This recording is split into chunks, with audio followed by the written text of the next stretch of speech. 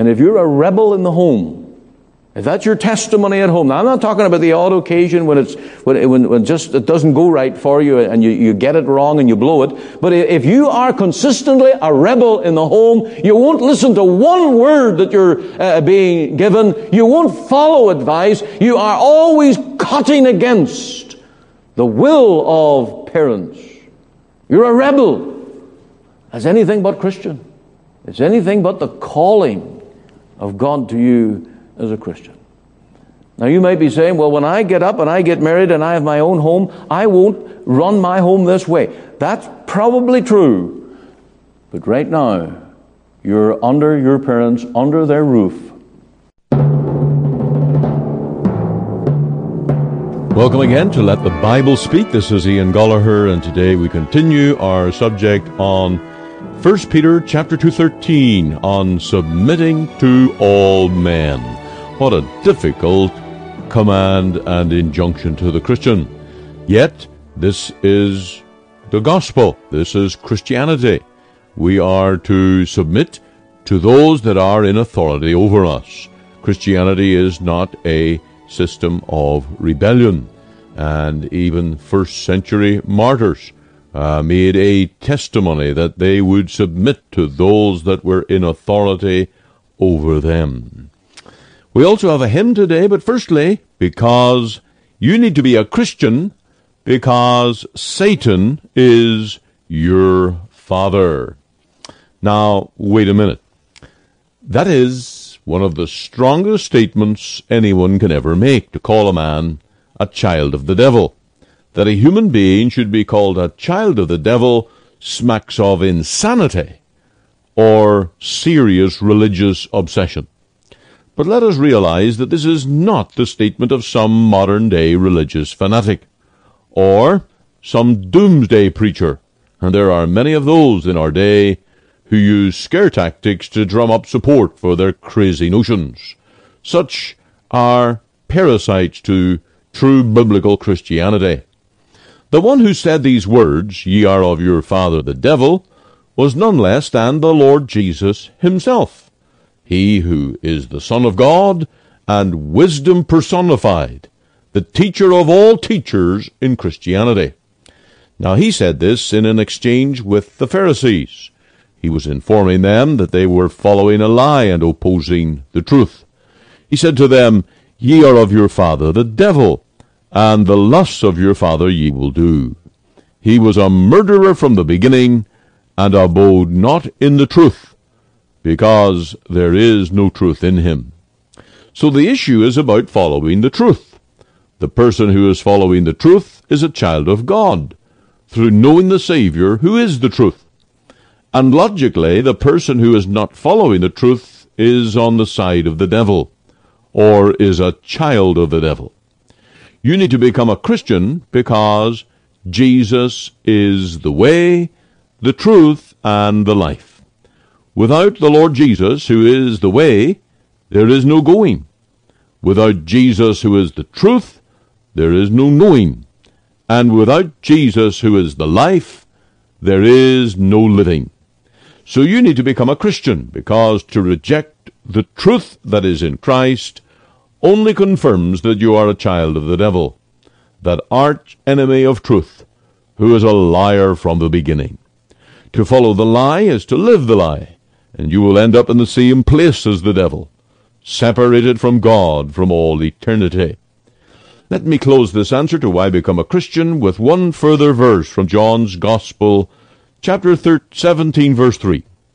"And this is life eternal, that they might know thee, the only true God, and Jesus Christ whom thou hast sent." Jesus is the revelation of the Father. He is the Father's Word. Everything that God has to say to men is through his Son. The Lord Jesus, sent by the Father, is the Alpha and the Amen. He is the beginning and the end of God's truth. Reject him, and you follow the lie.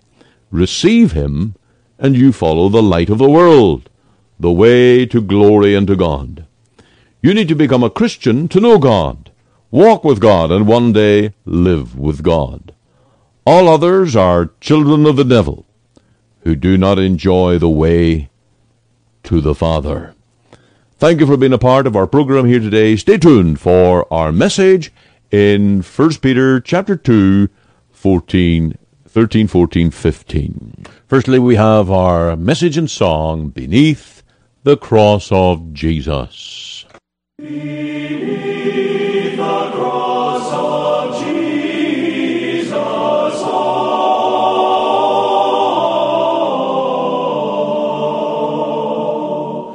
beneath the cross of Jesus, I fain would take my stand. Oh, the shadow of a mighty rock within a weary land, a home within the wilderness, a rest upon the way from the burning of the noontide heat and the burden of the day. Oh,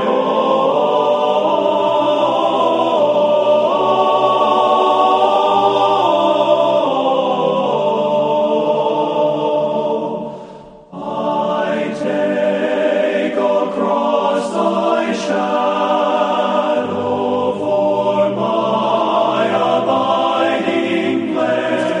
Oh, I ask no other sunshine than the sunshine of his face. Content to let the world go by, to know no gain nor loss, my sinful self, my only shame, my glory, all the cross, all my glory, my glory, all the cross.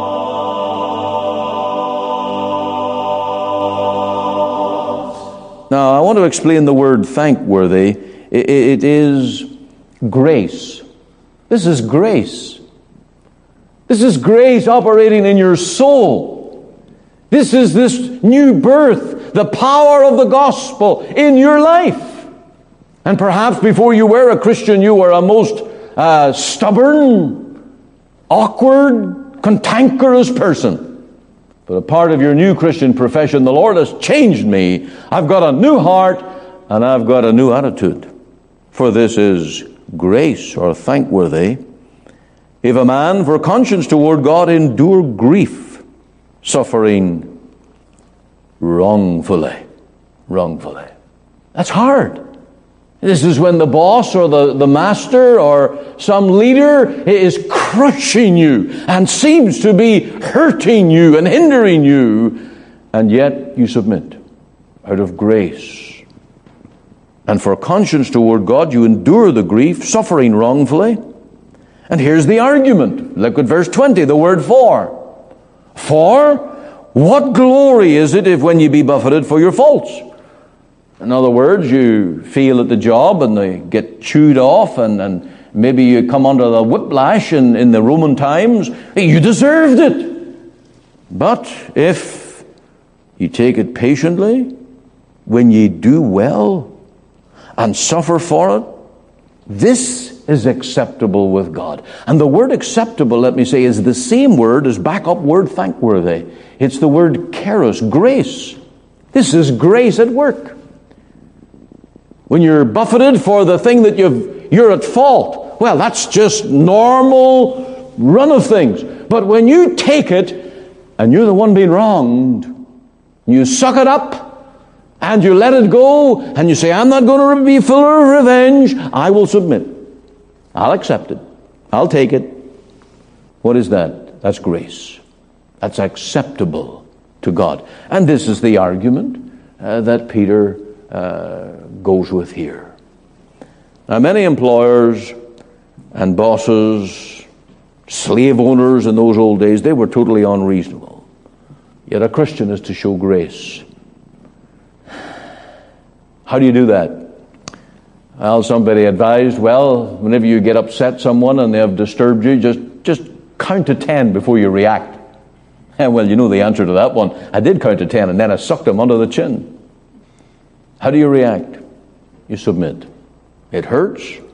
It's against you.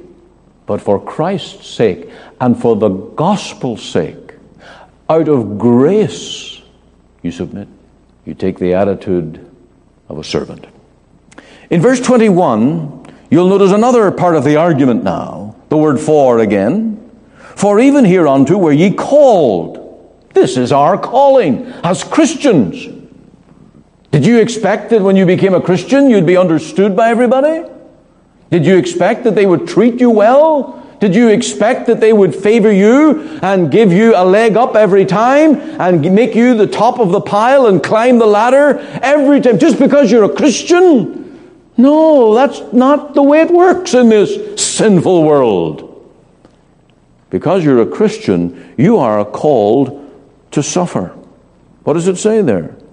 For even hereunto were ye called, because Christ also suffered for us, leaving us an example that ye should follow his steps. This is like taking up our cross to be a Christian. This is the burden that we carry. This is the to be misunderstood, to be maligned, to become the offscouring of the world, hated and despised, because as they hated our Lord, they hate us. That's the spirit of the world. This is our calling. And so we recognize this and we do it as unto the Lord and for his name and honor. In verse 22, verse 21, because Christ also suffered for us, leaving us an example. An example. This is not how we're saved, of course, but this is how we live as a Christian. The word example here is a very interesting word. We do this for our children. We draw an outline for them to color in. You know those books you can get where the kids are supposed to take crayons and markers and color in between the lines. And of course they come out with this beautiful picture and the child thinks he's a Van Gogh or some great artist. Got great talent because he's coloring within the lines. Our Lord Jesus has left us an example, and we are now to color it in. We're to live it. And we know how our Lord Jesus dealt with the rude, the harsh, the Pilates of this world, the Herods of this world, the obnoxious, the traitors. What did our Lord do? Well, it tells us that when he was reviled, he reviled not again. And that's the outline the Lord has given us, and that's the way we're to live. That's the pattern. That's how we are to make our profession of Christianity before the world. Now it's hard. And teenagers, let me come back to you here. I said this sermon was for you. Young people, under parent as your guardian and guide and your father and mother. There's a stage in life when it becomes awful difficult to submit to the desires of mom and dad. You're not a little kid anymore. And sometimes we as parents are guilty of provoking our older children and perhaps making it even more difficult for you. But the Lord calls you as a Christian to submission. And if you're a rebel in the home, if that's your testimony at home, now I'm not talking about the odd occasion when just it doesn't go right for you and you get it wrong and you blow it. But if you are consistently a rebel in the home, you won't listen to one word that you're being given. You won't follow advice. You are always cutting against the will of parents. You're a rebel. That's anything but Christian. It's anything but the calling of God to you as a Christian. Now you might be saying, well, when I get up and I get married and I have my own home, I won't run my home this way. That's probably true. But right now, you're under your parents, under their roof. You're called to submit. If you want a Christian testimony, if you want to please the Lord, if you want to show forth grace, that you've got a new heart, a new nature, there will be within a spirit of submission. That's the cause. That's the argument of the very passage. And it's a gospel cause. And how often the gospel is damaged because of wrong attitudes, of people who get on the agenda and say, well, I'm going to have my own way no matter what, and whatever carnage it costs at home, at church, or in society, and they end up blowing everything. It's of the flesh, and it's not the will of God. Now I move to my major third point here. Verse 23. It is a Christ-like committing. Verse 23. Who when he was reviled, reviled not again. When he suffered, he threatened not, but committed himself to him that judgeth righteously. Here's how the Lord Jesus did it. He's our example, and he committed the outcome to God, his Father. He trusted God for the outcome. What Herod did to our Lord Jesus was not right. What Pilate did to our Lord Jesus was not right. What many Pharisees and Sadducees and Samaritans did to our Lord Jesus was not right. What did our Lord do? He didn't write to Caesar and petition that an army would come and destroy these people. He didn't call a legion of angels and seek to write them off or deliver them from their hands. Rather, he committed himself to the one who judgeth righteously. And that's what we have to do when we're living in an unjust, unfair world, and we know that, or we are of the position that someone is absolutely wrong and damaging us. What do? We commit it to God. We hand it over. We don't try a spirit of revenge and attack or try to change the world by our own methods. We commit it to God. That's what our Lord did. That's what Job did when he was afflicted and troubled, and all his friends had turned into his unfriendly advisors. What did Job say? Though he slay me, yet will I trust in him. And there will be times in your Christian life that you will not have all the answers, as Job didn't. And there will be times when you think that men are against you unjustly. And you could draw up all the arguments of how you're right and they're wrong. But because of your station and position, what do? You commit it to God. You commit it to God. You leave the outcome with God. Why? Because he judgeth righteously. And God will ensure that the outcome is a righteous one. It may not happen overnight. The wheels of God's judgment may grind very slowly, but they grind surely. And on the eternal day, God will declare righteously. So we don't seek revenge. We do not take the law into our own hands. We let the enemy of our souls and commit him to God. Have you heard the story of old Shimei in the Old Testament in 2 Samuel? There was a day whenever David was out and about and Shimei was on the other side of a waterway or a river, and he was cursing David. And of course, in the vilest of language, he was putting David the king. He was the king. David was the king now. And here was this blasphemer against the king. And Abishai, the guard of the king, he said, what shall I do? Will I go over and take his head off? Now, if you were the king, what would you do? This guy's a rebel. He's got an unjust cause and he's a rebel against the king. What do you do with him? Abishai, if he had his way, he would go over and take his head off. David said, let him blaspheme. Let him speak on. It may be the Lord will requite me. Committed it to God. Let him go on. That's the greatest thing and the greatest testimony that a Christian can bring forth. And it means that you rest your case, placing it in God's hand, His wisdom, His providence. And likewise, we're to give place to those who at times show ill will to us. They become our enemies. What do? We pray for them, commit them to God. And that's the spirit and example of our Lord Jesus, who throughout His life, during His arrest, before in the hands of those who cursed Him and blasphemed Him and mocked Him, what did He do? Committed them to God. Can you do that? Submit. That does not mean that the Lord is going to promise you deliverance in every situation, but He can give you the grace to follow the example of the Lord Jesus. In the Psalms we read this, Psalm 37, commit thy way unto the Lord, trust also in Him, and He shall bring it to pass.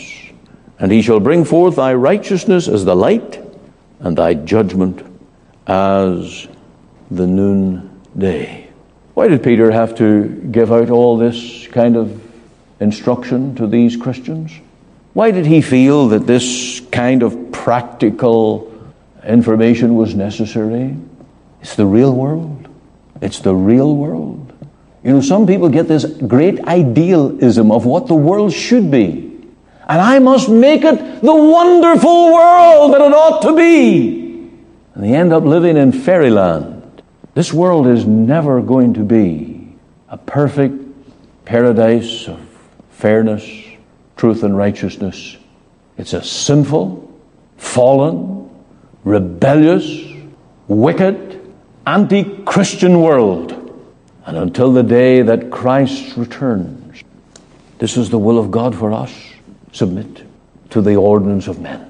For the Lord's sake. For the Lord's sake. And whether we like, whether we don't like, because the Lord would have us, we bow the knee, we submit. What a testimony God can give us by that means. And of course He can give us the grace to obey it. Now I have to admit that this is much easier to preach than to practice. Much easier to read than to do in the everyday world in which we live. But that's real Christianity. That's real Christianity. That is to be a disciple of the Lord Jesus and to take up the cross and follow Him. And it honors Him, brings glory to His name, and it will give you opportunities to shine for Him, to show forth the excellencies of His glorious name. It all stems out of verse 9.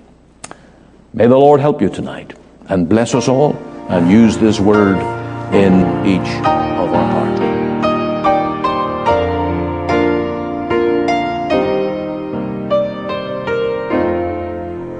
I thought sure I'd go to heaven, had worked hard a place to win. Then I read where God pronounced me dead in trespasses and sin. Dead in sin, can dead men labor? What good works can dead men do? Dead in sin, no hope of heaven. What may I aspire to? In despair I cried to Jesus, sinners hope and sinners plea.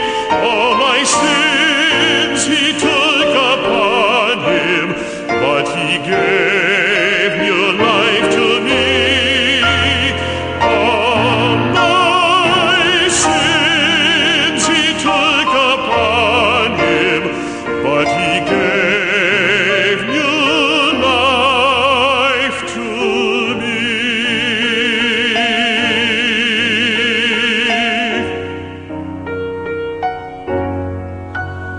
Death for sin, a dreadful sentence, and the law will have its way. But the sinless one in mercy undertook the price to pay. Dead in sin, but Christ the Savior, for this poor lost soul has died, and the hope of ransom sin sinner rests upon the crucified.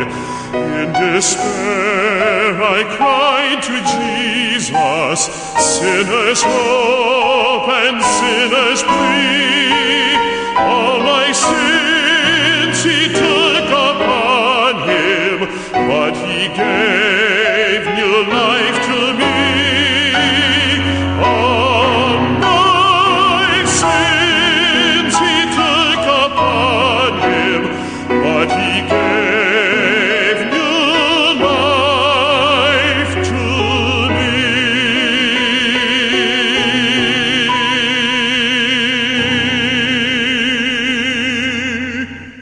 You've been listening to Let the Bible Speak, the radio broadcast of our Free Presbyterian Church.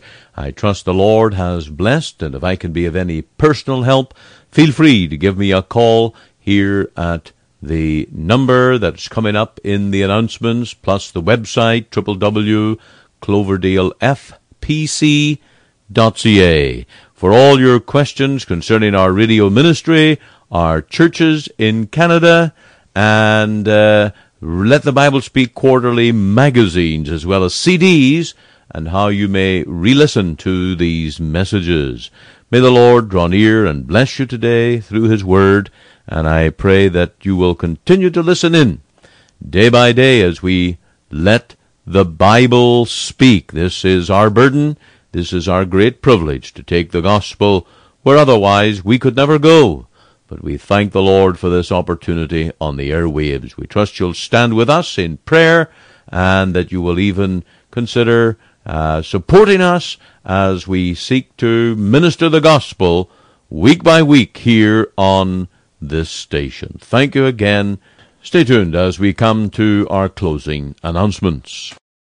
Again, thank you for listening to our broadcast here today. If you'd like to hear this program again, or if you would like information about our programming schedules across Canada on various stations, and if you would like the information on how to donate and support this ministry, go to our website, ltbs.ca. Thank you for listening. May the Lord bless you as again we let the Bible speak. This broadcast comes to you today from the Free Presbyterian Church in Cloverdale, located at 18790 58th Avenue, Surrey, at the corner of 188th Street and 58th Avenue. On our website you can find gospel articles, links to our sermons, and our gospel booklet called A New Beginning. There you can find a link to our Sunday services that are broadcast online. For all this information, please go to our website at cloverdalefpc.ca. You're warmly invited to attend any of our Sunday services at 10:30 a.m. and 6 p.m. to meet with us as we worship God and to hear the preaching of His precious Word. We also meet for Bible study and prayer at 7:30 p.m. every Wednesday evening. Our Sunday School for Children and Adult Bible class meet every Lord's Day from September to June at 9:30 a.m. You can contact us using our office number, which is 604-576-1091. Alternatively, you can email me at pastor.cloverdalefpc@gmail.com. Again, for all this information, please go to our website at cloverdalefpc.ca. Our burden is that you will hear and understand the gospel that will lead you to know the Lord Jesus Christ and His great salvation. And this is Pastor Andrew Fitton. Thank you for listening today, and be sure to listen Monday to Friday at 5 a.m. and 5 p.m. and on Sundays at 9:30 a.m. on this station for our full or church service as we worship the Lord through the ministry of His Word.